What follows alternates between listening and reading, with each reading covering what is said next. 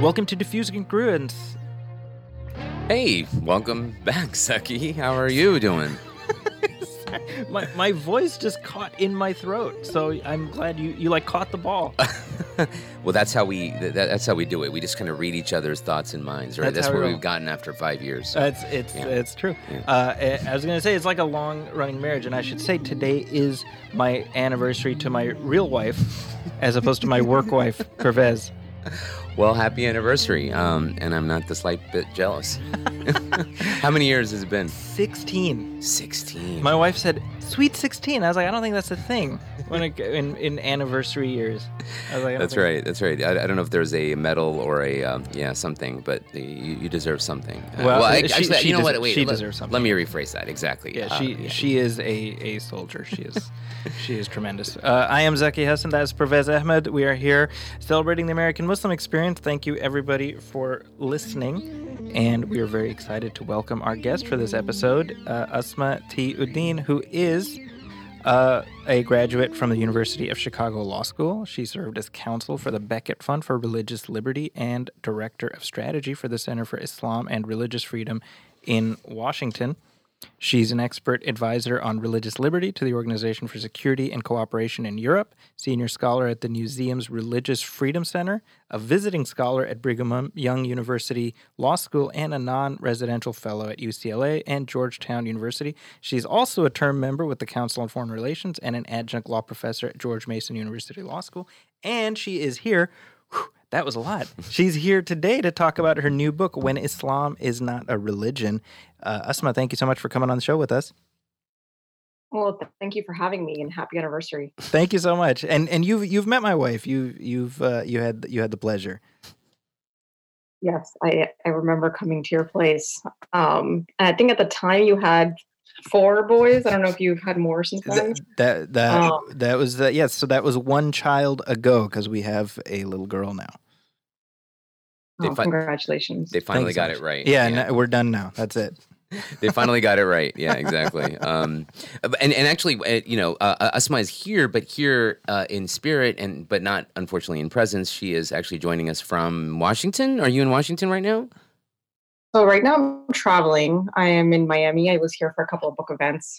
Oh, Miami is actually where I grew up, so it's good to be back here. That's right. You hail from Florida.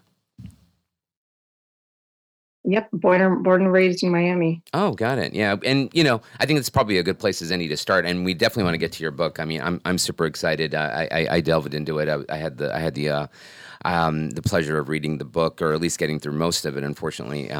But I wasn't able to complete all of it, work calling and so on. But as an attorney, I'm super excited about getting into some of the subject matter you cover in the book. But as we often like to do on the show here, kind of start off with your origin story.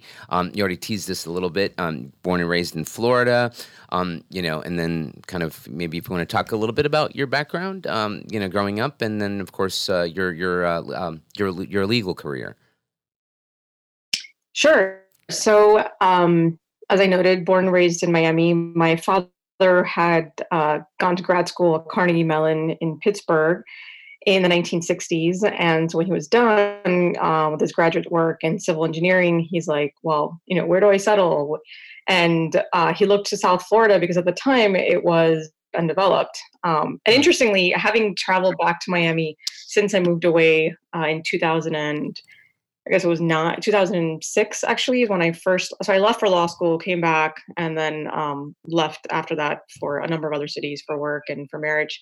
But kind of coming back to Miami in that interim pretty regularly, as I have a lot of family here, just seeing the level of development. I mean, it's kind of somewhat akin to like when you go to Dubai, like every other year, you're just like, oh my God, there's like, 15 more buildings. It's the same sort of feeling in Miami. Of course, I think the Miami's growth is probably a little bit more gradual and more organic.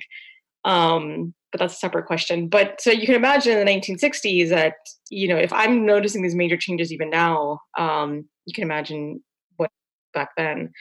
Yes. And so as a civil engineer, opportunity calls. And so he came down to South Florida and stayed until his untimely death, unfortunately, about 13 years ago. I'm so sorry for that. So Yeah, and just last night, event at the Islamic School of Miami in a building that's actually named after my father, um, and sort of paying tribute to his work, not just as a successful civil engineer who ran a design firm here and actually ended up constructing some pretty iconic aspects of Miami, but also his work in designing and helping to fund a number of mosques, not just throughout the nation, but specifically in South Florida. And his pet project was the Islamic School of Miami and Majd al-Noor, which is connected to that. And so it was actually really cool yesterday just to be able, because I do talk about him in the book. I don't know if you saw that, Pervez, so far. I did. But to kind of just this book event in a building that's named after him with the people who he worked with. And it ended up really just being an event that was in tribute to him and his legacy. That's beautiful, and I imagine sort of a part surreal, but also just a really fulfilling kind of experience to be able to do that. Yeah, just the fact that, I mean, the conversation kind of inspired more people to kind of come up to me and tell me their stories about my father. And what's been really interesting is having moved away from Miami and my in-laws live in Princeton, New Jersey, and I live in the DC area. And I have continued to just meet people that I had never met before who are like, we knew your dad and he helped us. He helped us buy our home. He helped us pay off our student loans, like just all these really Wow. amazing ways that he impacted people's lives. And so to hear more of those stories yesterday, I was like, I think I need to like sit down and really start to record some of these stories. Hmm. It's funny. Yeah, it's funny you say that. I mean, because I mean, one of the sort of impetus, the impeti, I guess, or what is it? One of the impetuses for the show, for the podcast that we do, was actually to sort of capture these stories of pioneering members of our community, and as Zeki mentioned, sort of celebrating the American Muslim experience. And I think one can't do that but to recognize the sort of shoulders of the people that we stand on, today. So, and certainly your father, ranks among them, and I think that that reflection, as that earlier generation slowly but sadly begin to leave us, and all we have is sort of their legacy and the memories, of course, but just the work that they've done, and to continue on that legacy is certainly something that, we hope to capture on this show. So I'm really actually, glad that you brought that up and you kind of talked about that. I mean, I think we'd be remiss not to at least mention your father's name. So my father's name is Tasneem ad-Din. And for those of your listeners who pick up a copy of my book and read it, he shows up in a couple of those chapters, and so you'll get just a glimpse of his tremendous story. That's right. Yeah, it's fascinating. So actually, Zaki and I are kind of related through marriage, as it were. Zaki's wife is my cousin, and it's interesting. So she and I share a grand uncle, I guess it would be. He was the only male child of like of four siblings, and kind of came here in the late 50s, apparently. I don't know a whole lot about him. I mean, he died when I was quite young. And he settled actually in Miami. And I remember even as a young child, though, going and visiting that community and visiting like the mosque there. And I couldn't even tell you which one I'm referring to, but it was just like a house, and it was basically outfitted and it was being utilized as a mosque. So I imagine just sort of, just imagining in my mind seeing or what you're experiencing in terms of the growth of the community in your hometown. But yeah, just a little fascinating sort of story of intersection there between, I guess, our story and yours. But and then also, I think there's the Siddiqui family. I believe they're from Miami. Asad Siddiqui and others who you may or may not know. Oh yeah, I absolutely know them. I mean, Hamid Siddiqui was one of my dad's closest friends. Hmm. Also the late Hamid Siddiqui. Hamid, yeah, exactly. Yes, late Hamid Siddiqui, father to Asad and Farah and Fawad and Sadaf and Imad, who continue to be good friends of the family, of course. And there were a number of these gentlemen who are essentially the pioneers of the community here. Hamid Uncle, my father, and a few others are actually written about in a book that came out a few years ago about the growth of Muslim communities in different parts of both Latin America and parts of the US that are sort of impacted and have close connections with Latin America. And of course, Miami would be one of them. Hmm. And these people are described as the quote unquote pioneers of the Muslim community down there. so my father and his roommate at the time were Masroor Sayed. I don't know if you're familiar with him. No. So they had this apartment, and both of them were Hafiz. They had the entire Quran memorized, and so the first ever Taraweeh prayer took place in their apartment. And the first ever Taraweeh prayer in South Florida took place in their apartment, and so yeah, then they went on to really contribute in bigger ways to the community. Right. Yeah, I know. Fascinating. And so I guess then after growing up in Florida, what was sort of law school the first, sort of foray out being out and beyond Florida for you, or even undergrad? Yeah. No, so undergrad, my parents wanted to keep me closer to home, Right. which in retrospect I think was a good idea. Just I, as a parent now, with my eldest is 12, I'm already kind of thinking about what college is. I mean, the sort of times in their life when they're most impressionable, and so I think that was a good move on the part of my parents. I left for law school. I went to the University of Chicago and was there for 3 years. And then I came back, practiced here for about 9 months before I got married and moved to Philadelphia, where my husband then had a startup and was there for about 3.5 years. And then just kind of was done at that point with commercial litigation and corporate law generally, and decided I needed to kind of figure out which part of the law most read with me. And it didn't take a lot because it was pretty evident once I started looking through my both my educational career and even while I was doing corporate law, religion was consistently something that sort of animated me the most. And so at the time, there was just only one a law firm, a nonprofit law firm that dealt with church state issues and did it from the perspective of religion being a good for society, as opposed to something that needs to be sort of kept out of the public space, and did it on behalf of people of all religions, as opposed to just kind of choosing your particular religion that you want to protect. And it was based in DC. And so, um, my husband has always been very supportive, including supporting moving out to DC and shifting his own career. Hmm. So yeah, so after 3.5 years in Philadelphia, I moved to DC, and I continue to be there. I've been there since 2009. Oh wow. Okay. And so, and then I guess obviously, I think people or listeners of the show may also be familiar with your work with Alt Muslima. Maybe if you want to talk a little bit about that and sort of what the genesis of that was. I mean, I myself, of course, am familiar with the site, but it is related or it is connected to Alt Muslim. It is. So Alt Muslima came about in 2009, actually in March 2009 on International Women's Day. And it was a product of just a lot of thinking that that I and others have been sort of engaged in. For me, it started in undergrad when 9/11 happened when I was in college, and it just and then the sort of immediate or constant. I was already kind of having these questions about gender equity in Islam, kind of really sort of wrestling with that. Again, kind of going back to my earlier point about the college years being highly impressionable and sort of tumultuous.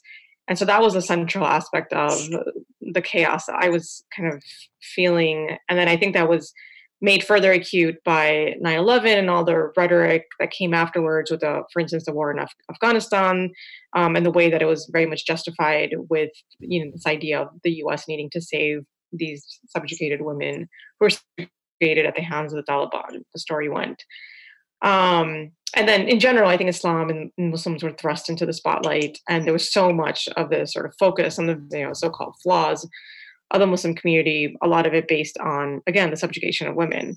And so it was just kind of a lot of I was already having these questions. I had a lot of questions just in terms of even what was going on campus at the University of Miami, where we have, at the University of Miami, we have probably an unusually large foreign Arab male contingency that had to, and at least at the time, had in sort of influence on the way that the student Muslim community was organized, and sort of brought with them their own kind of ideas of gender segregation and gender roles.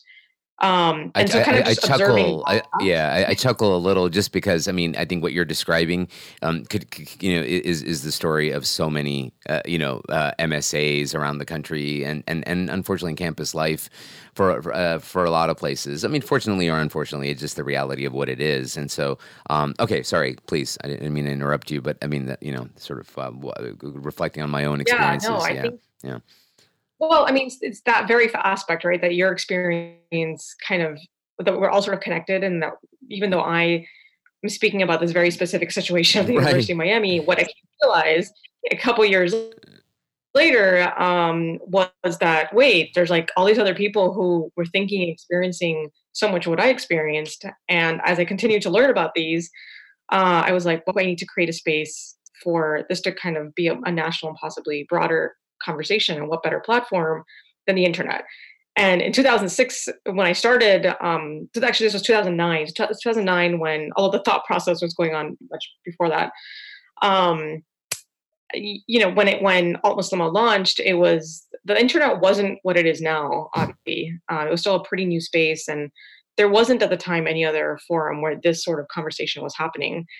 And so it was pretty innovative. It's called Alt Muslima because at the time, Alt Muslim, which was founded and run by Shahid Amanullah, as you know, was probably the go-to site for Muslim Americans and politics and just broader sort of social commentary. And I, at the time, wanted to focus on gender in Islam. And so I thought at the time, what I thought was a brilliant idea. I'm not so sure at this moment that it was brilliant, but I was like, oh, well, why don't we just add AH to Alt Muslim? And that'll kind of indicate, I get to sort of write off of his established audience, which is quite large. And also, and then maybe the AH will tell people this has something to do with gender. Of course, later, the way people interpreted that was like, this is a site for women, this is a site for men. I'm like, why would there be gender segregation on the internet? And that's totally not what it is. It's actually a space where men were writing as well. And then later, I also, in the course of doing a lot of public speaking, realized that people just cannot pronounce, like non-Muslims can't really pronounce Alt Muslim. So it has changed to Alt M. And okay. Yeah, which of course the sort of very use of the word alt. I was about to say, I know. Unfortunately, it's been, there's a negative connotation now with that. Yeah, it's been appropriated by the dark recesses of society, let alone the internet. Yeah. Yeah. Well, people sort of attaching their own interpretation. That is so true. Yeah, that is so true. Yeah, and worth mentioning. I mean, Shahid's been a past guest on the show, and so certainly someone we've had on the show and had the privilege of talking to. And I mean, I remember just like you sort of again reflecting on that era of 2000, like the early 2000s or mid 2000s, and just going to Alt Muslim and Alt Muslima sort of being the go-to places to sort of read material and be part of discussions that were taking place around these issues, sort of very really sort of talking about issues that were not only relevant but really were timely in the sense of what the Muslim community was going through. So certainly made, I think, a very played a very contributing role in allowing a space for discussions and discourse to take place. Yeah, I saw that impact with just an immediate launch of Alt Muslima. I remember we got I think it was 5,000 hits the day we launched, which, considering we had no actual publicity, it was pretty surprising. And then soon afterwards, was invited to, just immediately started getting invites to, at the time there was a thing called the Muslim Leaders of Tomorrow program. Then I was just invited by the State Department to go on a speaking tour of different countries, and later on was invited to do a media training abroad. And just it was just the attention was just so immediate and almost overwhelming. Even the Washington Post wanted a page that at the time was called Alt Muslima @On Faith, because I had a section called On Faith. But it was on WashingtonPost.com. And I think to me, it was the emails I was getting, the articles I was getting, the attention that the site was getting really kind of underscored for me the need we had. to just talk about these issues. It was like we're all feeling it, we're all thinking it. I think even just like the brief exchange between Pervez and I just a little while ago, it was just like we all have experiences that connect to this in some way or other.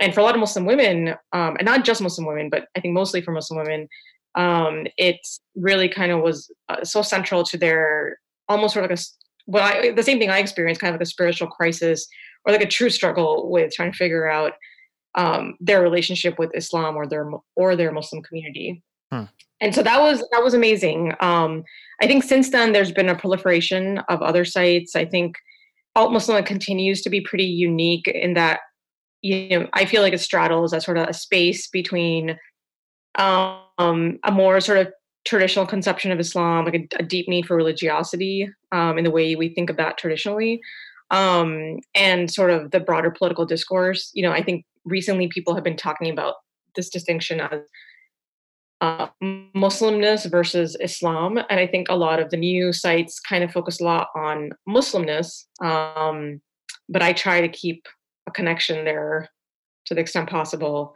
between the religion and sort of our political identity.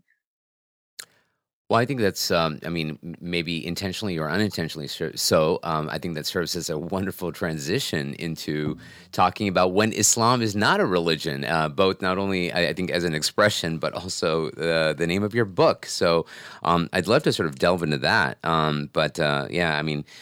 Thank you for that sort of stroll down memory lane for me with regards to, I guess, where the internet was. I mean, you almost look back to it and right as the glory days or the days where you tend to romanticize that period where wasn't that long ago. It wasn't that long ago, but I feel like discourse has become so toxic online, and so I remember a time when it wasn't so. And I think places like Alt Muslim and Alt Muslima and others really were kind of forums where a time before Russian trolls and just calcified nastiness. Exactly. So, thank you for that, Asma. But I'd love to kind of delve into the book. And I guess for anyone who's had an opportunity to read the book, I certainly recommend it. It sort of picks up, or the story picks up, in the days of the Murfreesboro Mosque, and that in and of itself sort of comes at the heels of the Park 51 sort of quote unquote mosque controversy in New York City. So the 9/11 mosque. Right? Wasn't that the narrative? Right? That's right, certainly. So, I'd love for you to sort of talk about maybe like the genesis of why I know the Ground Zero Mosque. The Ground Zero Mosque. There you go. Yeah. There you go. Yeah. Kind of talk about, I guess, why you decided to pick up the book there, and why I think what the events of Murfreesboro really serve as kind of an underpinning to the conversation that you have in the book. Yeah. So I actually was involved in a case, not in the Chancery Court case, but in a parallel federal case that was brought after some of these arguments ensued there. And so to give your listeners kind of a brief background on that case, in 2010, as you noted, just in the sort of immediate aftermath of the Ground Zero Mosque fiasco in Manhattan, what a lot of people don't realize is that when that would kind of simmer down, it didn't mean that the controversy had by any means ended. In fact, it ignited that has spawned anti-mosque opposition throughout the nation and continues to this day. And so the first mosque to be affected was the Islamic Center in Murfreesboro, at the time seeking approval by the zoning commission to actually move forward with a construction. There was a story of, what I was talking about, my father being a pioneer in the Muslim community, and Pervez was talking about his own story.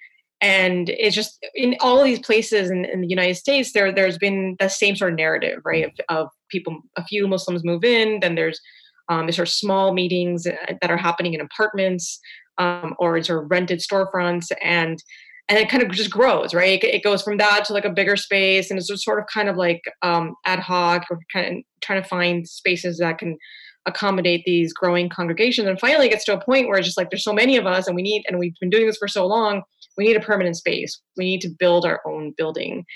And that's exactly what happened in the Murfreesboro community. It was like moving from one spot to the next. And it was time to build a mosque. And so they submitted the plan to the zoning commission, to the county for approval. And they received approval. The approval just is sort of pro forma, the way it's done with all other houses of worship, was published in the local news. They know that publication, which mostly in other cases, in the cases of churches, for example, it just sort of ignored, ignited the sort of opposition. It's very passionate opposition that ended up resulting in a lawsuit. And these people brought this case in the local sort of chancery court, and they argued in court over the course of multiple days. They put up these various witnesses on the stand and essentially put Islam on trial.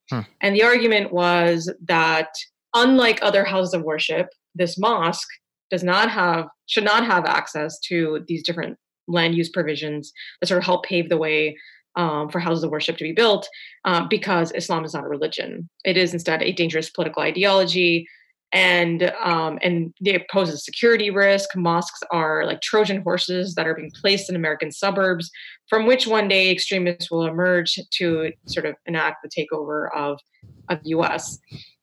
And this was allowed to go on. I mean, there were some really crazy, vulgar questioning that was happening in the courtroom.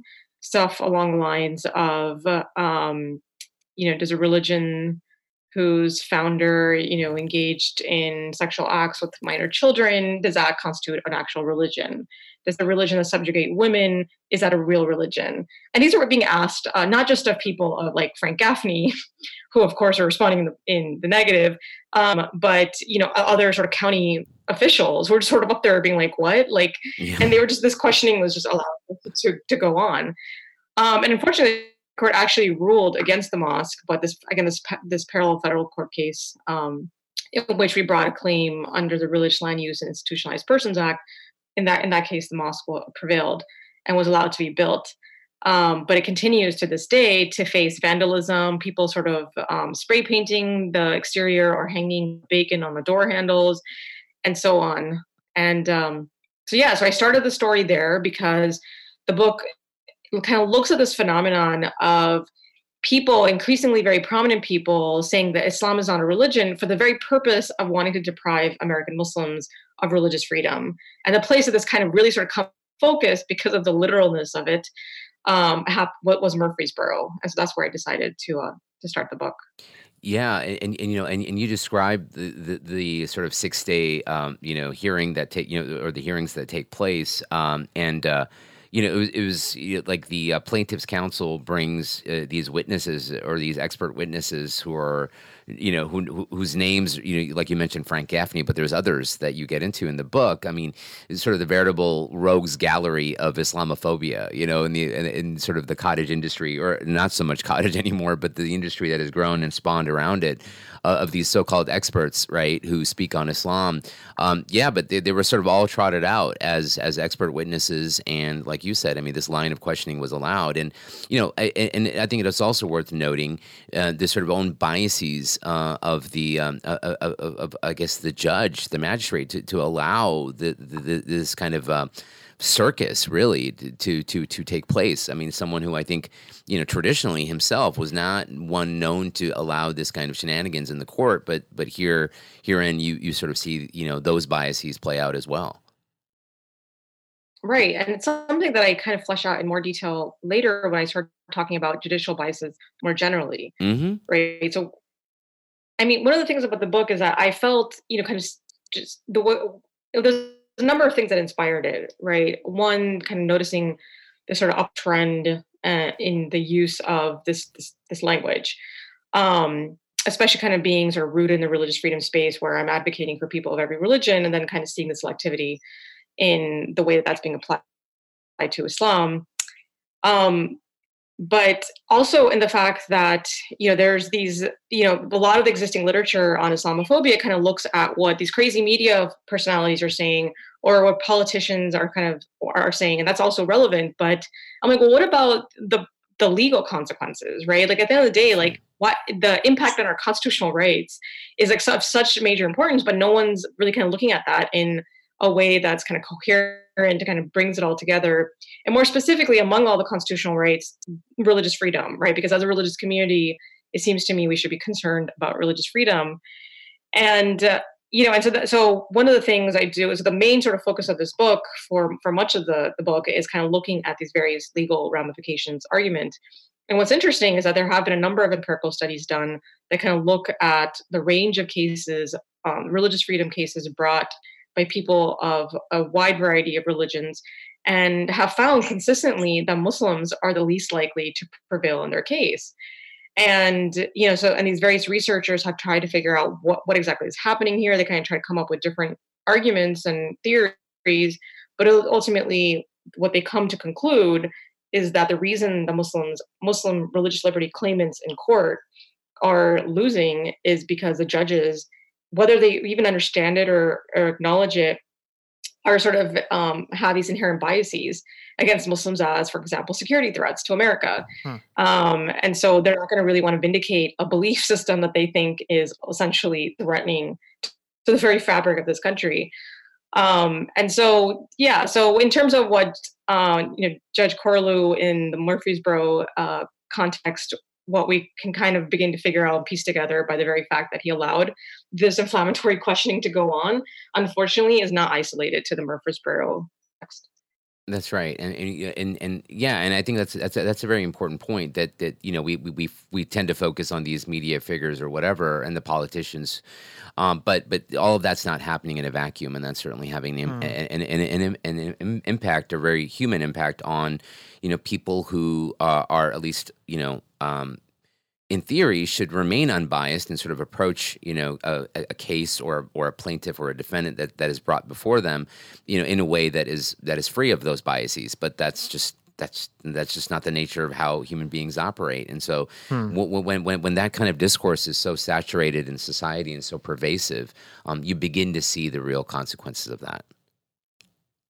Right, and I think again, sort of another impetus behind the book is like the fact that under the administration, a lot of people are really concerned about the hundreds of judges that are being appointed. I do make it a point, I think, in the book, which I hope is clear, that I'm somebody who thinks that by a judge or an individual being a conservative, a political conservative, that necessarily means that they're against our rights or that they're somebody that we need to be concerned about. The book is very much sort of structured, even as I call out particular people on the right, I do seek to sort of extend, a fig leaf and say that, and I have worked with lots of conservatives. And so I kind of try to balance that. There's like this fear with the appointment of hundreds of conservative judges that some of these issues are going to be further exacerbated. And while I don't think that simply by nature of their being conservative, that should be something that we should immediately be concerned about, but at the same time, I said a lot of these biases are made to be held by people on the right as opposed to. Yeah. I mean, to me, it's less about them being conservative than about the sort of the people who are fast tracking their nominations. Yeah, I mean, right. So it's kind of like what's the agenda, right? In this process. I mean, the president is quite open. He talks in terms of his judges and Obama's judges. Oh yeah, I mean, this entire presidency is sort of set up as a contrast to Obama, and I mean, it's all strategic, understanding that whose bases and their sort of deep-seated sort of opposition to a lot of things that the Obama administration did. So we're going to take a moment to actually recognize one of our sponsors, but actually before we cut to that, I did want to kind of, again, for our listeners who may not be familiar with, I think, even sort of some of the bases of a lot of which I think the conversation is taking place, or the conversation that you have in the book, is rooted in the First Amendment, and again, for those who may not read the Constitution or even be that as familiar with it, I mean, there's a lot of conversations about the First Amendment, and we sort of laud and we hold the First Amendment as something that, I mean, certainly is not only obviously enshrined in the Constitution, the rights that come and emanate from the First Amendment, but that the First Amendment actually begins with a conversation around religious liberty, and in particular, the Establishment Clause and the Free Exercise Clause. So maybe, actually, before we sort of cut to our sponsor, if you want to sort of, again, maybe begin that conversation around, what are the religious liberties that are enshrined in the Constitution vis-a-vis the First Amendment? Yeah, so as you noted, the two religion clauses, the Free Exercise Clause and Establishment Clause, are the first ones to appear in the First Amendment. So the First Amendment lists freedom of speech, freedom of assembly, freedom of the press, and yet very intentionally the founders put the freedom of religion first. And the idea was essentially that if you don't have the ability to sort of believe to believe in your sort of the actual sort of deeply held beliefs that you have, and to be able to act on those beliefs, then pretty much all the other rights are irrelevant, right? It's just the sort of very foundational aspect of what it means to be human, and what it is that motivates us, and how we think of and connect to this deeper meaning and deeper purpose of our lives. That might be. And so it goes back to, earlier I had said that why is anyone talking about the impact on constitutional rights? And more specifically, why aren't they talking about religious freedom? Because we as a religious community should be worried about religious freedom, which strangely is not something that I think is actually like a part of our foundational understanding. But also because it is the first freedom. It's called the first freedom because it comes first before the other freedoms, and it comes first in the First Amendment. And so I'm just like, this is just so core. It's not even just core to who we are as Muslims, but it's core to who we are as humans. And so I think, just being in that space and seeing this sort of huge gap in the discourse, parallel also to the fact that religious freedom as a constitutional principle is being trumpeted very sort of loudly by the Trump administration in a number of different ways, but markedly in ways that are protected Muslims, or at least are not sort of articulated as ones that are meant to also protect Muslims, are kind of all sort of framed as protecting other religious groups, specifically conservative Christians. So there's like a number of different things here. It's just like, well, they get it. They've got all the good language. They understand the importance of the right, but just the way that it's being talked about and the way that it's being advocated, unfortunately, is very skewed. And so it was sort of just a desire to be like, look, this is a huge part of our national discourse. It's a huge part of who we are as humans and our human rights. And I think that there is a major lack of understanding of what the religious freedom actually means and how it works.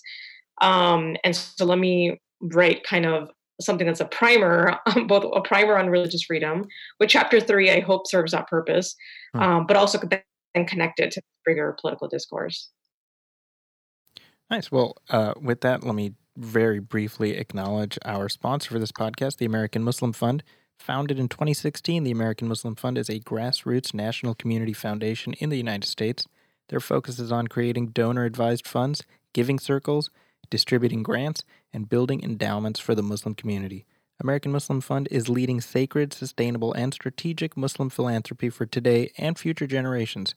Find out how your favorite nonprofit organization can take advantage of their services, or learn how you or your business can partner with the AMF to handle your charitable giving at www.amuslimfund.org. Pervez?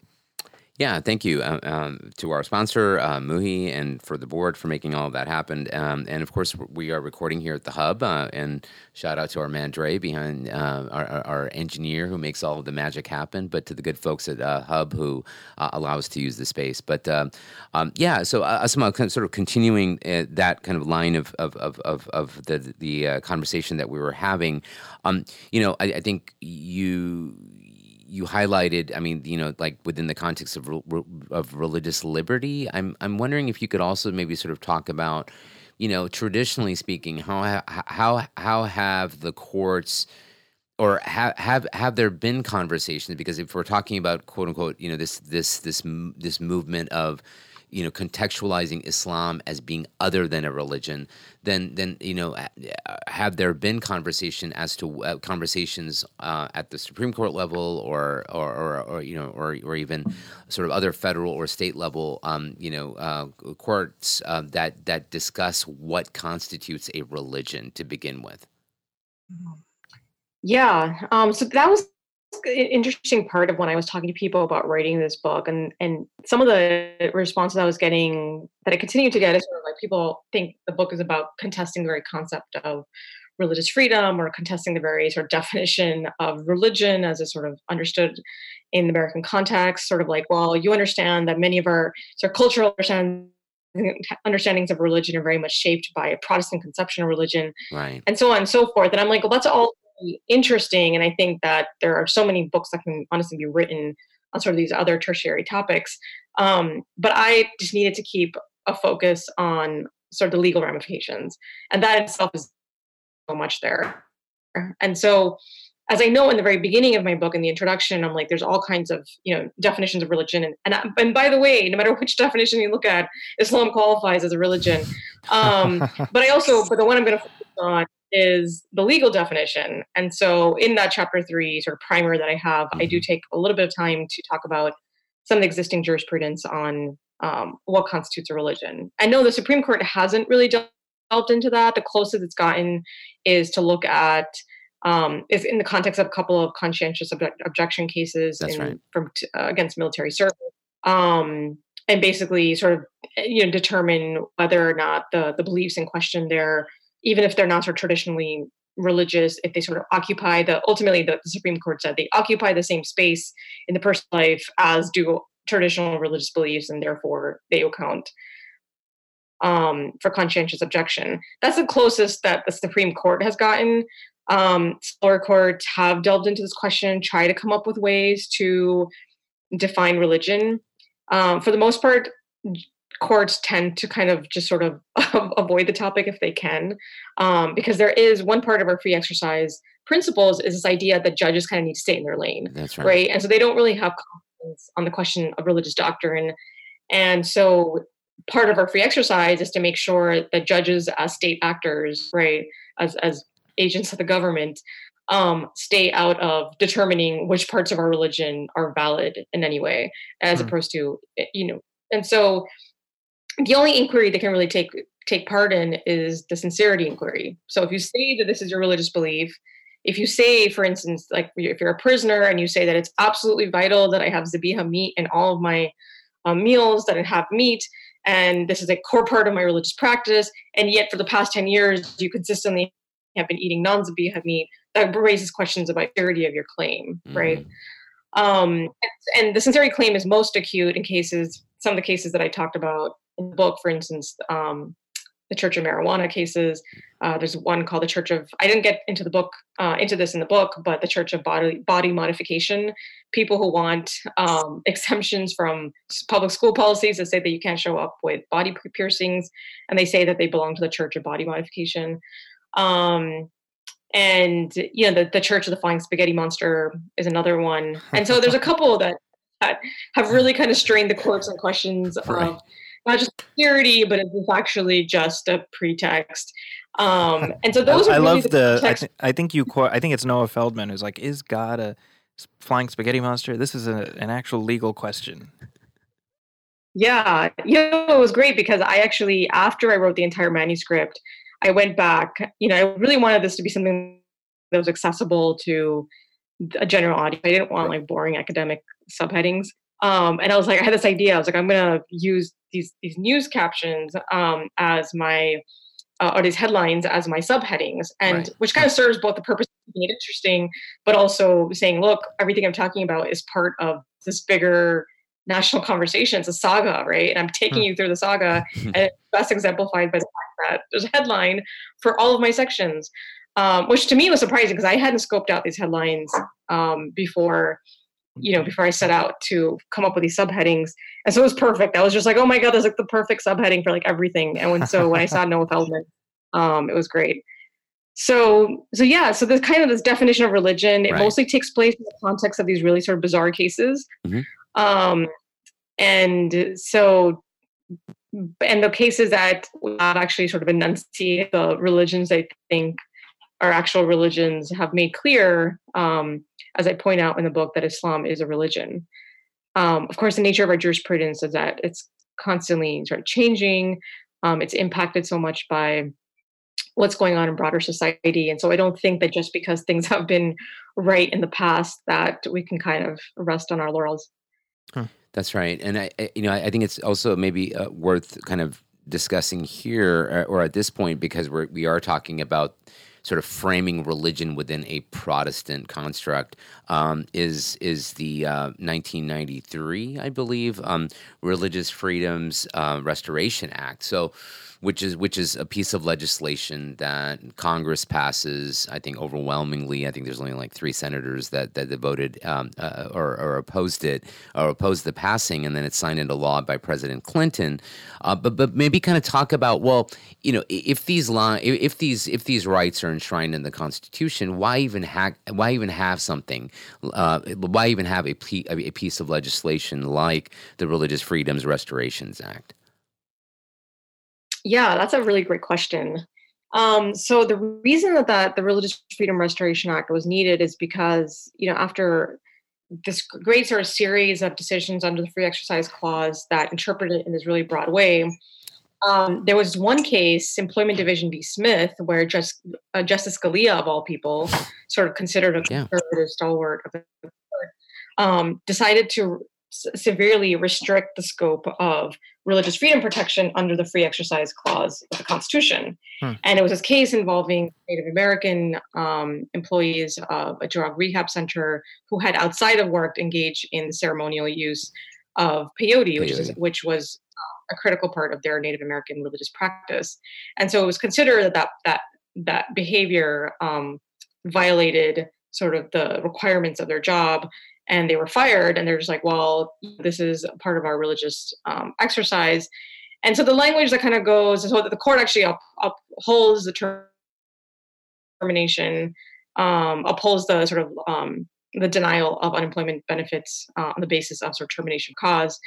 And in it, he has this language where he's basically like, if we don't do this, then religious freedom is just going to kind of become this way for anybody who wants to, sort of take advantage of the law and to be able to sort of use it in these problematic ways. And so he kind of like makes it seem like there's like going to be this major slippery slope if we don't do this. And he's like, I recognize the fact, of course, that, so he says that this needs to be done through legislation. And that the protections that legislators are more likely to enact are going to be ones that the majority religion wants, because that's just the nature of how political power works, right? And so he's like, yeah, minority religions are totally not going to get the same protections, but well, that's just kind of a consequence of what this is. And there was this major outcry, like just from people across the political aisle, like, what? Like, how could you, at the time, many people, I think the bipartisan support there was just because there was this marked disadvantage for religious minorities. And that's so many people on the left were just like, you've set up a constitutional framework that bears that puts the heaviest burden on minorities. And so then there was a passage, there's like a whole sort of series of things that happened. There was a passage of the Federal Religious Freedom Restoration Act, which at the time was held to apply to the states, but then there was a lawsuit saying, well, you don't really have the authority for that. So there's a Federal Religious Freedom Restoration Act. And this case that kind of, which I don't really get into some of the parts of the story, kind of try to keep it to the sort of most relevant parts in the book. But ultimately, through a series of litigation, it was determined that the states had to pass their own RFRAs, or Religious Freedom Restoration Act. And what's interesting is that, so there's like, not all the states have passed it. So either the state has a RFRA, or it tries to interpret that through its state constitutional provisions, or it doesn't have any of these protections at all. And what's interesting is in the past few years, I don't know if you were following this, but there was, for instance, the Indiana RFRA that Indiana attempted to pass a couple years ago. Right. There was this major outcry, like it just sort of was like a national outcry. And it was like, we can't pass this RFRA because RFRA actually just paves the way for business owners to deny service to gay individuals.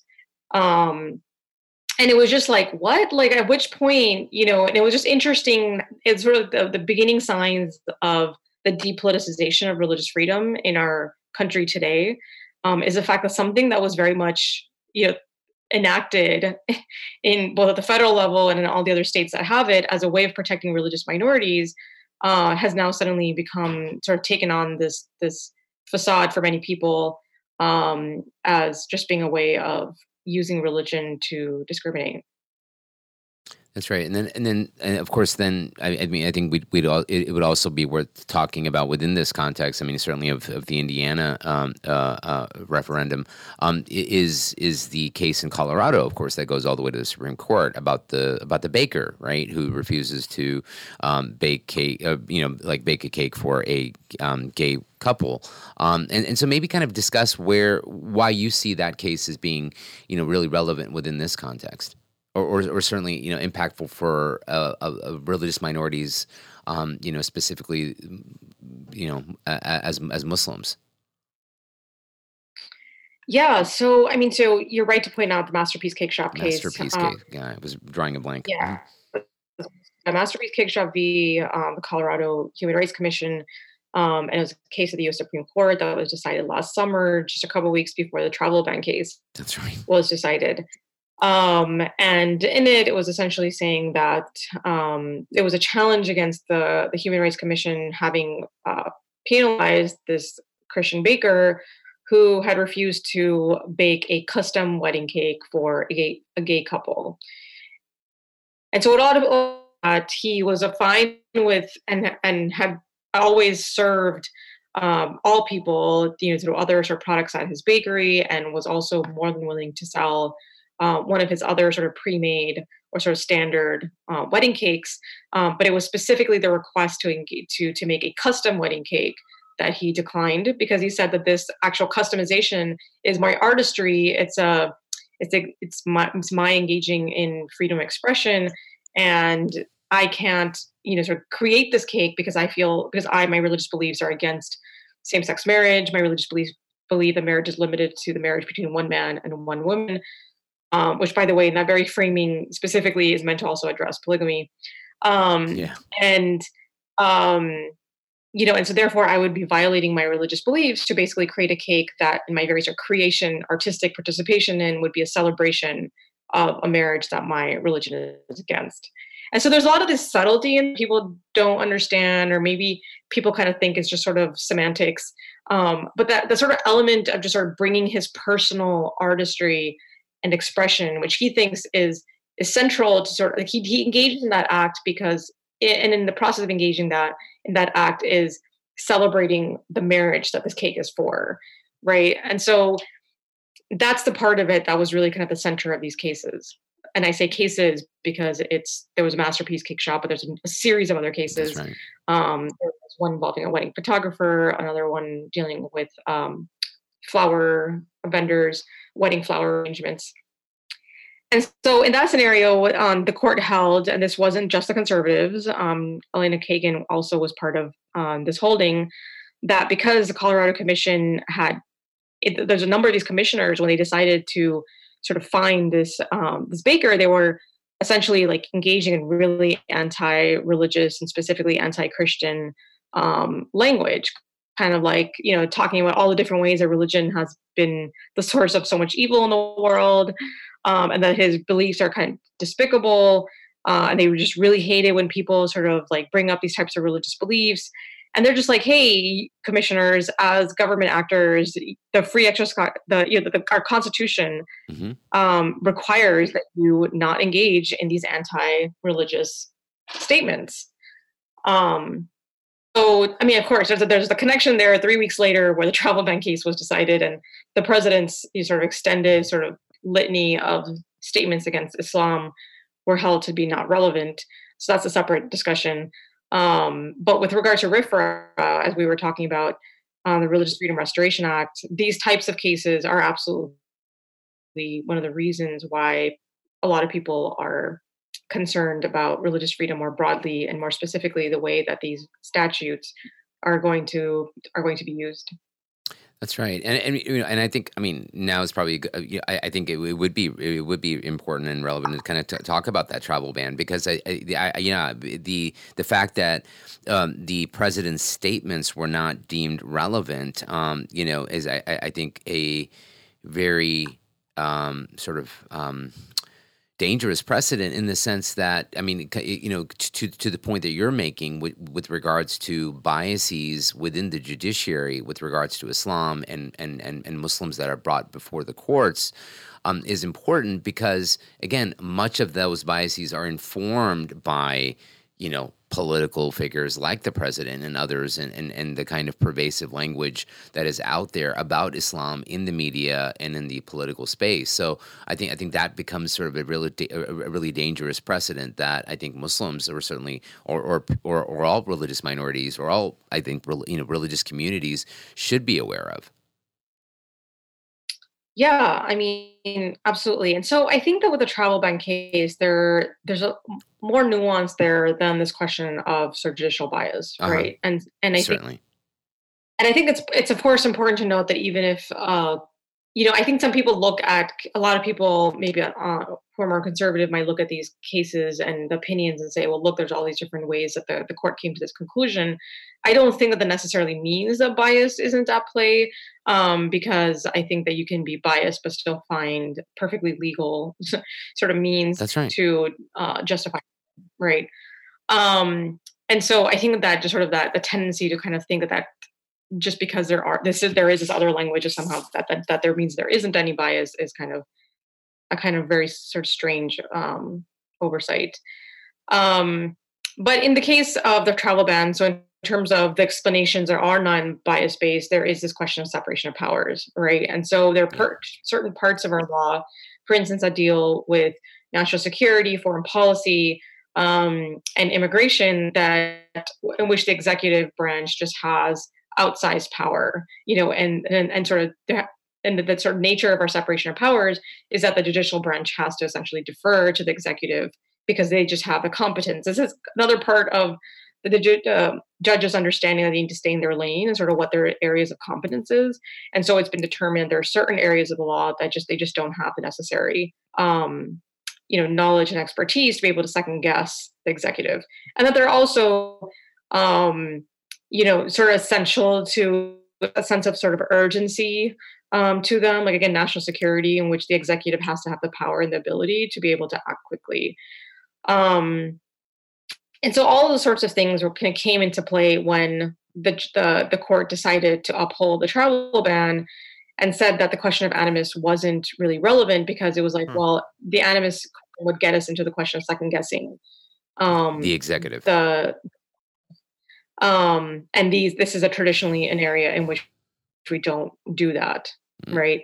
Now, what's interesting is I do note much later in the book, I have a chapter 6, which deals with national security questions. It kind of delves a little bit deeper into the way the national security is sometimes used a little bit too broadly to justify all kinds of really problematic government action. That's right. And there are legal scholars who are just like, we get it, national security is really important, but it can't just be this opening for the government to just do whatever it wants, right? There has to be some level of sort of checks and balances. And so what's interesting in that context, I note that there was a series of sort of these former security officials who filed an amicus brief and said that, look, there is a protocol that goes into place before you diverge of policies, and that protocol is completely missing in this case. And so they're just like, yeah, we get that there needs to be deference, but there also is a process upon which that deference is applied, and that process was missing here. And so I think those sorts of things are the ones that, again, I think should have gotten a little bit more attention. And specifically in the book, I call out, there's just so many different actors that could have spoken up, but of course I'm focusing on religious freedom. Right. And so I just felt like there was a lot more space where religious liberty advocates could have stepped up and said more, even if they accepted the judge's decision that this was a question of separation of powers. I think there was a lot more sort of advocacy that could have come out that kind of showed that they were advocating a religious freedom that is depoliticized, that is for one. You have to understand the public discourse. You have to understand the way that American Muslims and so many of their allies are understanding and interpreting this case. And you have to respond to that. It's so much a part of sort of maintaining the credibility of religious freedom in this country. And it's sorely lacking credibility right now. And so for advocates to sort of like leave that space open and to sort of be silent at a time when they could have stepped up is the bigger problem here than even the judge's decision. That's right. And I think, and you went exactly where I wanted to kind of take the conversation, because I think it's important also to mention or to bring up something that you raise in the book, which is, the people, advocates, right? People, and whether those advocates are political, or advocates are in the political space or in the academic space. These are advocates who, there's almost been a shift in the conversation away from talking about this or contextualizing this or framing this within a religious liberty question and looking at it as sort of a 14th Amendment or,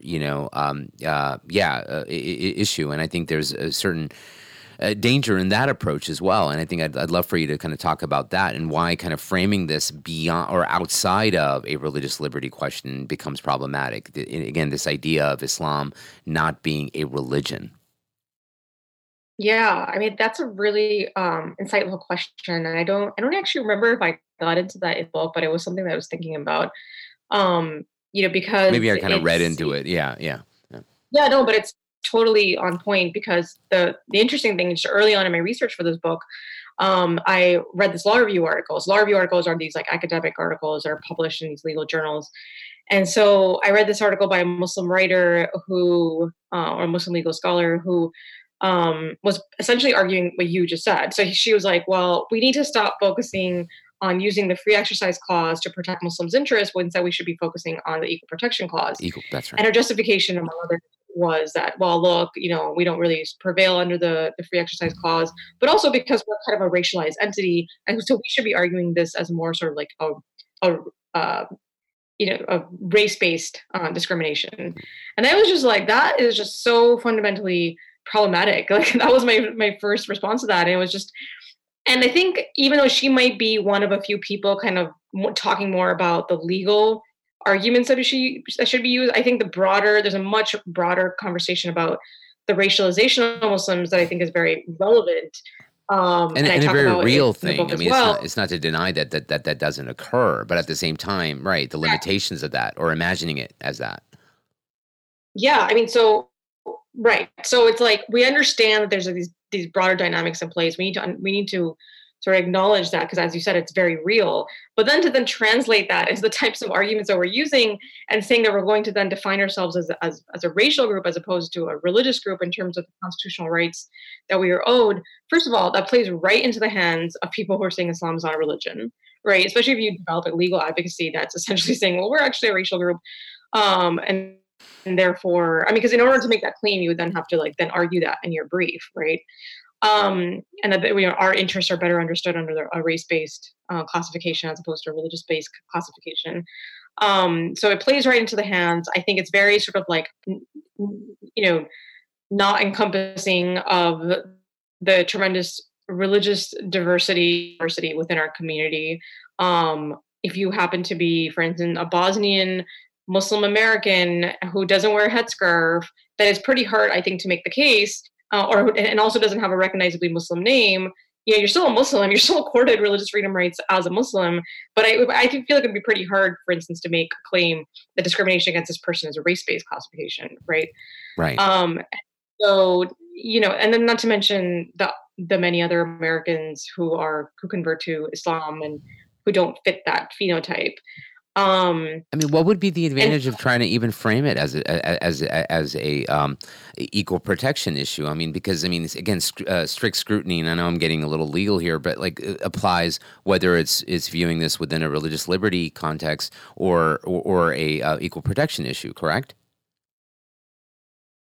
Right, and so strict scrutiny under the free exercise clause, again, because of Smith, is limited to certain categories. And by the way, there are a couple of pending cases sort of seeking the court's review right now. I mean, I signed on to an amicus just this earlier this week in one of the cases that is seeking to overturn Smith. By the way, I had wanted to mention this before as well, that with the current sort of makeup of the court and suggestions by some of the conservative justices that they're interested in kind of looking at challenges to the viability of Smith, there is a possibility that the Smith ruling might be overruled and we might go back to a regime in which really robust religious freedom is protected under the free exercise clause.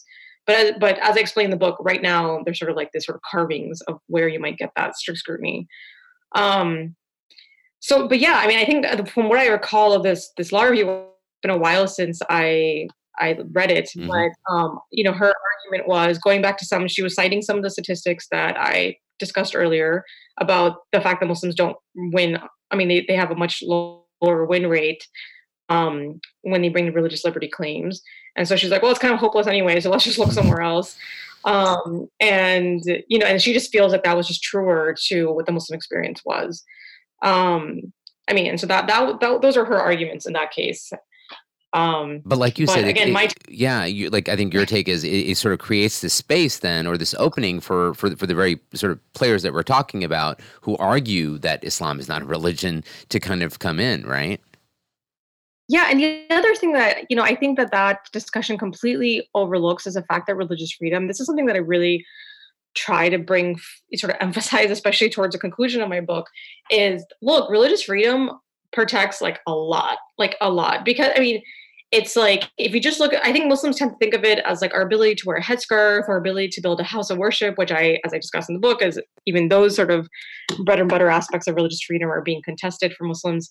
But there's just so much more in terms of just the scope of our speech, the scope of sort of the nature of our objections to other, a lot of people criticize Christians for wanting exemptions from other sort of laws, but the religious freedom does have a lot in there that protects the right to just be the government is legislating XYZ, and many times trying to legislate a particular sort of ideal or legislate morality, and we have a different conception of what right and wrong is. And so we should have space to be able to live out our beliefs, right? Not to be coerced by the government in other ways. And so within that, I think of the Hobby Lobby case in that context, right? Yeah. So the Hobby Lobby case is, again, it is one that I actually worked on. I talk about that in the book because I think that, so you will discover that in chapter 8. That was actually, the Hobby Lobby was a client of of the Becket Fund. And actually the entire discussion of RFRA and the politicization of religious freedom and this anti-RFRA wave actually was initiated, in my view, with Hobby Lobby ruling, because the Hobby Lobby craft stores and the Green family specifically that owns it were, the justices ruled in their favor on the basis of RFRA. And hence, started a series of measures that are now seeking to be against RFRA, including by the ACLU. The ACLU no longer supports the Religious Freedom Restoration Act in its current form. But that's a whole other long conversation. And so, that is one very contentious example of the broadness of what religious freedom protects. But there, in the Muslim context, there's just so much more. So much of our, there was a Nation of Islam case that I filed an amicus in, where it was a Nation of Islam prisoner, and he was being denied access to his religious literature because the prison system thought that this would be racially inflammatory and would then lead other fellow prisoners to engage in violence, even though the same literature had been distributed in many other prison systems across the U.S., and had not resulted in violence, right? And so it could just be in the very simple aspect of where the government has control over the speech and literature that we have access to and that we engage in, that is protected by religious freedom. And so if we don't protect this, and that is something that would be really hard to defend under the Equal Protection Clause, right? And so the breadth of protection that comes under religious freedom is incomparable. Again, because it has built into it freedom of speech, freedom of assembly. And so I think to just cede ground on that is just a really bad idea. Mm-hmm. Kind of an interesting point, and I think maybe this is a good place to kind of maybe start concluding the conversation is, bringing it almost, or in a sense, kind of bringing it back to the conversation we were having earlier about, the kind of conversations that happen on campuses around gender issues is, again, from the vantage point of Muslim, or from the vantage point as a Muslim, I don't think we do ourselves any favor. Certainly, within the context that you're talking about those who argue that Islam is not a religion, where we tend to feel that a Protestant imagination of religion, i.e., something that is private or personal, or something that is certainly can occupy a public space, but isn't for sort of front and center, sort of limits Islam, and that Islam is more than a religion, or that Islam is more than just a religion, quote unquote, as contextualized within a Protestant framework. So I'd be interested to get your thoughts on that, like how we don't do ourselves any favor, I think, when we kind of frame or try to frame Islam as being, I hate to say it, but almost, broader than a religion, i.e. an ideology, as it were, and kind of feeding, or how that narrative feeds directly into the hands of people who again are making this argument that Islam should not allow or should not enjoy the liberties enshrined in the Constitution, because it is not a religion alone. Right.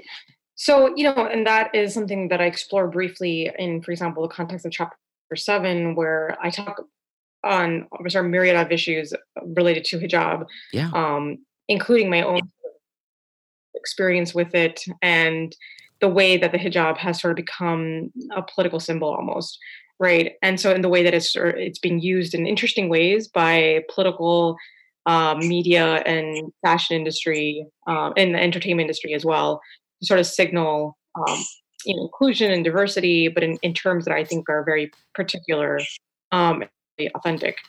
And so again, that is a much longer conversation.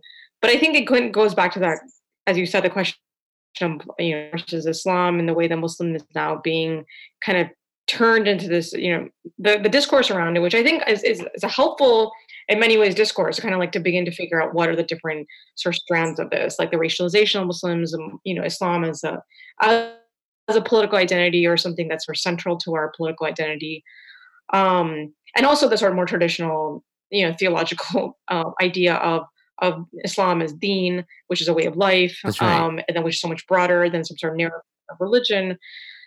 And I think, coming from a perspective where I'm all about protecting the broadest form of expression, I'm not saying that people need to just stop saying those things, but I think that we need to be, in the context of saying those things, we need to just be more aware of what the broader context is that we're speaking into. That's right. And the way that all of our speech is just playing into certain hands, right? So on the one hand, it was interesting because I spoke at the prison mosque last month, and the imam of the mosque was just like, he's like, when I first heard the title of, this was before actually my talk, he just saw the title of my book, and he was just like, oh, I was just so excited when I saw the title of the book, because I was thinking about writing a book called Islam is Not a Religion. Right. And I was just like, that like would celebrating be the worst title. Yeah. And I'm just like, I know what you're saying, because I have grown up with that same idea of course, right, way of life. Right. But just because you and I get it, like, you have to understand like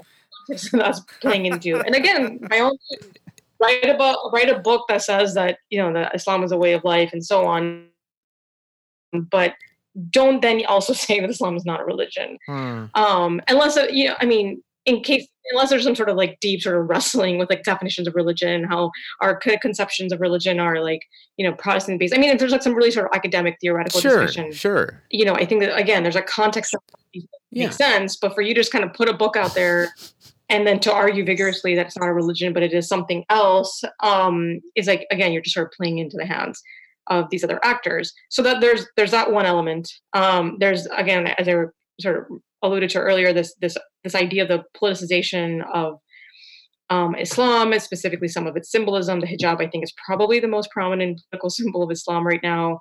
I think that there's a reason why it's shown up everywhere. It's just showing up in Gap ads, Target, H&M, in addition to the fact that a major Muslim market. I think we talked about this on a previous show, but like the latest Spider-Man movie, right? Yeah, you have a character that is front and center, or not front and center, but a character that's there and part of the group, and she wears a hijab. Oh yeah, it's everywhere. Everywhere. I mean, there's shows on like on Netflix. My kids are just watching some kids show. I think it was a cartoon actually, and there was a character in a headscarf. Or like if you're just watching like TV shows, they'll be like they sort of like these as you notice, sort of like these, they're sort of the background crowd, right? Right. Like some you're sitting in a restaurant, that person wearing a headscarf. Right. And I think that's cool. I think that type of inclusion is really good. But I think that there are certain uses of it. And I feel like in many cases we kind of see that with Representative Omar and the way that she was sort of championed by Democrats, and the way that sort of her headscarf kind of says something about inclusion and diversity, but then time and again, sort of like her ability to actually speak authentically then from her own perspectives, and not a sort of a pawn in terms of bigger political scheme. And then she's been sort of challenged, right? So it's kind of like it's useful to an extent. Can you just sort of like use it in the way that sort of fits the broader That's right agenda, right? The broader sort of ideas of what's acceptable. Right. For instance, I talk about the headscarf in certain TV shows has been used to kind of promote a particular type of intersectional diversity, so that you have Muslim women headscarves who are engaging in, extramarital affairs, or they're transgender, or they're just like a melding, like an external sort of appropriation of the sort of significance of the headscarf and the way that it's being championed in the public space. I think we need to be really wary of. Exactly. And I think so often a lot of Muslims are just like, headscarf, therefore awesome. And it's like, no, well, look at the way that that's being manipulated, and that other people are sort of, like I said, again, using that to sort of serve their own ends, and are essentially in the process sort of changing the very narrative of what it means to be an American Muslim or Muslim more broadly. And I think that's something that we need to pay more attention to. I think it has come up in, I think we've seen sort of like, even outside of proper sort of Hollywood appropriation, we see there was an outcry, for example, when a woman in a headscarf appeared I did an interview with Playboy, wrote about, I know that people have very different, sort of very wide difference of opinion. And I'm like, look, I love the celebration of Muslim women and Muslim women in headscarves. Like, I have been a beneficiary of being able to have spaces in the op-ed pages of, major news publications. And, I'm sure part of that had to do with the fact that I'm a Muslim woman and they're seeking to create space for that. And that's all just like really amazing. But there's certain lines that we just have to understand that just once you cross them, we're getting into a space where this isn't just about celebration, but it's really about this just changing the very sort of like narrative about our religiosity, right? That's and right. what Islam is as like a religion. And I felt that the line was crossed by trying to make what the interview was called, making a case for modesty. But you're making a case for modesty in the pages of Playboy. Very sort of, it's not just a publication, but it was a product of Hugh Hefner's very idea of what society should look like and the role of religion in that space. He thinks modesty and chastity and everything that's sort of traditionally valued by religion was a bad idea, and that we should have sort of unlimited sexual freedom. And so I'm just like, I think we just need to think beyond. Again, you could be, and I sort of like in my mind had this distinction that, for instance, let's say it was an interview with this neurologist or this, or this inventor or an astronomer, and she was like the woman who happened to be wearing a headscarf, but the entire interview was about like her astronomy or whatever, or like her major inventions. That I just think that that's substantively different from somebody saying, I'm making a case for modesty with this headscarf in the context of Playboy. And I'm just like, that narrative and the very concept of modesty, I felt was essentially being mocked in that context. Because clearly the publication doesn't share your views or anything near it, or would be persuaded to that end. So yeah, I just, I call attention to it. The headline that I used there, once again, there's just like amazing headlines that were available to me as I went looking for them. Right. Was one from The Atlantic called "Americans Need to Reject the Politics of Normalcy." And I just think that's exactly it. Well, there we go. Lots of topic areas that we covered and that you cover in the book, which is When Islam is Not a Religion, Inside America's Fight for Religious Freedom. So, Asma, I know that you are on the road promoting the book. What are some of the places you'll be hitting? So far, I have done a number of things in DC, in New York, Philadelphia, and in Miami. I'm headed next to Austin. Oh, sorry, I'm actually headed back to DC to do an event at the National Press Club, and then I'll be at the museum, and then I'll be in Texas Tribune Festival, which is a big Ideas Festival. I'll be actually sharing the stage then with Omer Suleiman. So that'll be great. But it's sharing the festival stage more broadly with people like George Will and Susan Rice, Ted Cruz, Julian Castro, and others. And then I'm going to be going to Utah to meet with the leadership of the Mormon Church. I'll be all over Chicago for a number of things. I'll be at Salesforce, speaking at Faith Force, a Salesforce in Chicago, a bunch of other really exciting places. I think Farah is there, right? You might bump into Farah in Chicago, Salesforce Chicago. Yeah. There we go. We talked about. That's right. That's right. Yeah, exactly. And hopefully one of your stops is California, and if it is, we'd love to get you into the studio in person. But how about ISNA? Is ISNA one of the stops that you might be hitting? Oh yeah, I will be at ISNA as well at the Meet the Authors program, which is actually going to be the expo. Yeah, so we're going to be on the expo stage in the Bazaar area. So I'll be speaking there on a couple of days, and then we'll be there available for book signing. Nice. Great. Well, people attending ISNA should definitely check that out. It's in my it's in my old hometown of Houston, so definitely for those attending, but also to get an opportunity to meet with Asma and get your book signed, which I highly recommend. Not only getting your book signed, but actually picking up a copy and reading it. I think it covers a lot of just really important conversations that I think are that are really important for the Muslim community to be having, certainly within the context of not only where the Supreme Court is probably headed, but also just what we're seeing in the sort of political space as well. But thank you, Asma, for just really putting out, I think, a book that is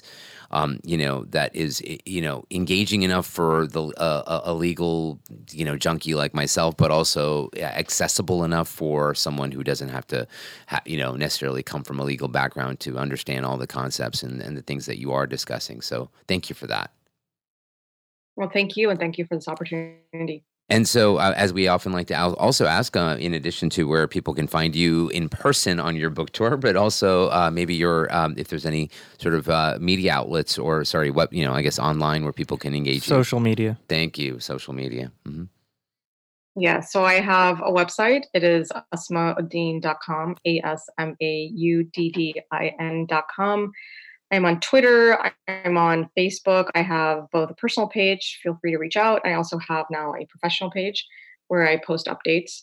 And I'm also on Instagram. But I think the website is probably the best place to kind of find the latest. Oh, something that's been kind of on my mind that I wanted to ask you, and I think maybe this is, as we say goodbye to you, when you were at the University of Chicago, did you happen to overlap with a certain president of the United States who taught constitutional law? Yes, of course. So he actually, at the time, was not teaching constitutional law. He did roam our hallways, and he gave some very sort of enigmatic lunchtime talks, at which point I think people were already kind of like, this guy is just so charismatic. He's just sort of destined for something bigger. But yes, he lived in Hyde Park. He roamed our hallways. I have a deep regret that I actually ended up not taking his class on voting rights and instead taking a class on the Patriot Act. Unfortunately, John Yoo was a visiting scholar. He was the person who drafted the Patriot Act. I kind of just assumed that Obama, as at the school, would be around longer beyond Yoo's boss. But at that point, he decided to run for the U.S. Senate seat and ended up sort of leaving the law school. And no one heard from him again after that, after the Senate seat, right? Yeah. He disappeared into obscurity. But that is so funny. Right. Like you unfortunately you couldn't take his class, but you took a class with John Yoo at Berkeley, right? He was visiting UC Law School. Yeah, so he was visiting. So I just sort of figured this is kind of like a temporary thing. I can only hear from this one class, so I should take his class. And then I'll take his class with Obama later. But he had other plans and that I wasn't aware of. So, yeah, but I did actually study law with one of the best religion and law with Philip Hamburger. Just want to throw that out there. He's one of the foremost scholars on religion and law. And it was amazing to be at Chicago and study with him. Absolutely. Yeah, that is amazing. So again, thank you so much, Asma, for taking the time, and wish you the best on the book tour and beyond, and look forward to hopefully having you back on the show at some point. Thank you. Great. Thank you. And so, Zaki, before we say goodbye, where can people find us and engage us online and engage you? I know you're way more active than I am on social media. You can go to our Facebook page, facebook.com/diffusecongruence. You can also email us at diffusecongruence@gmail.com. You can also find me at my website, zakiscorner.com. That's ZAKIS Corner. That's also my Twitter. That's also my Instagram. And Pervez? I'm also on Twitter. You can hit me up on Pervez F. Ahmed, as well as Facebook and other. So I'm always available to have a nice, insightful, and engaging conversation. So thank you so much for listening. And as always, we will see you the next time on Diffuse Congruence, the American Muslim Experience.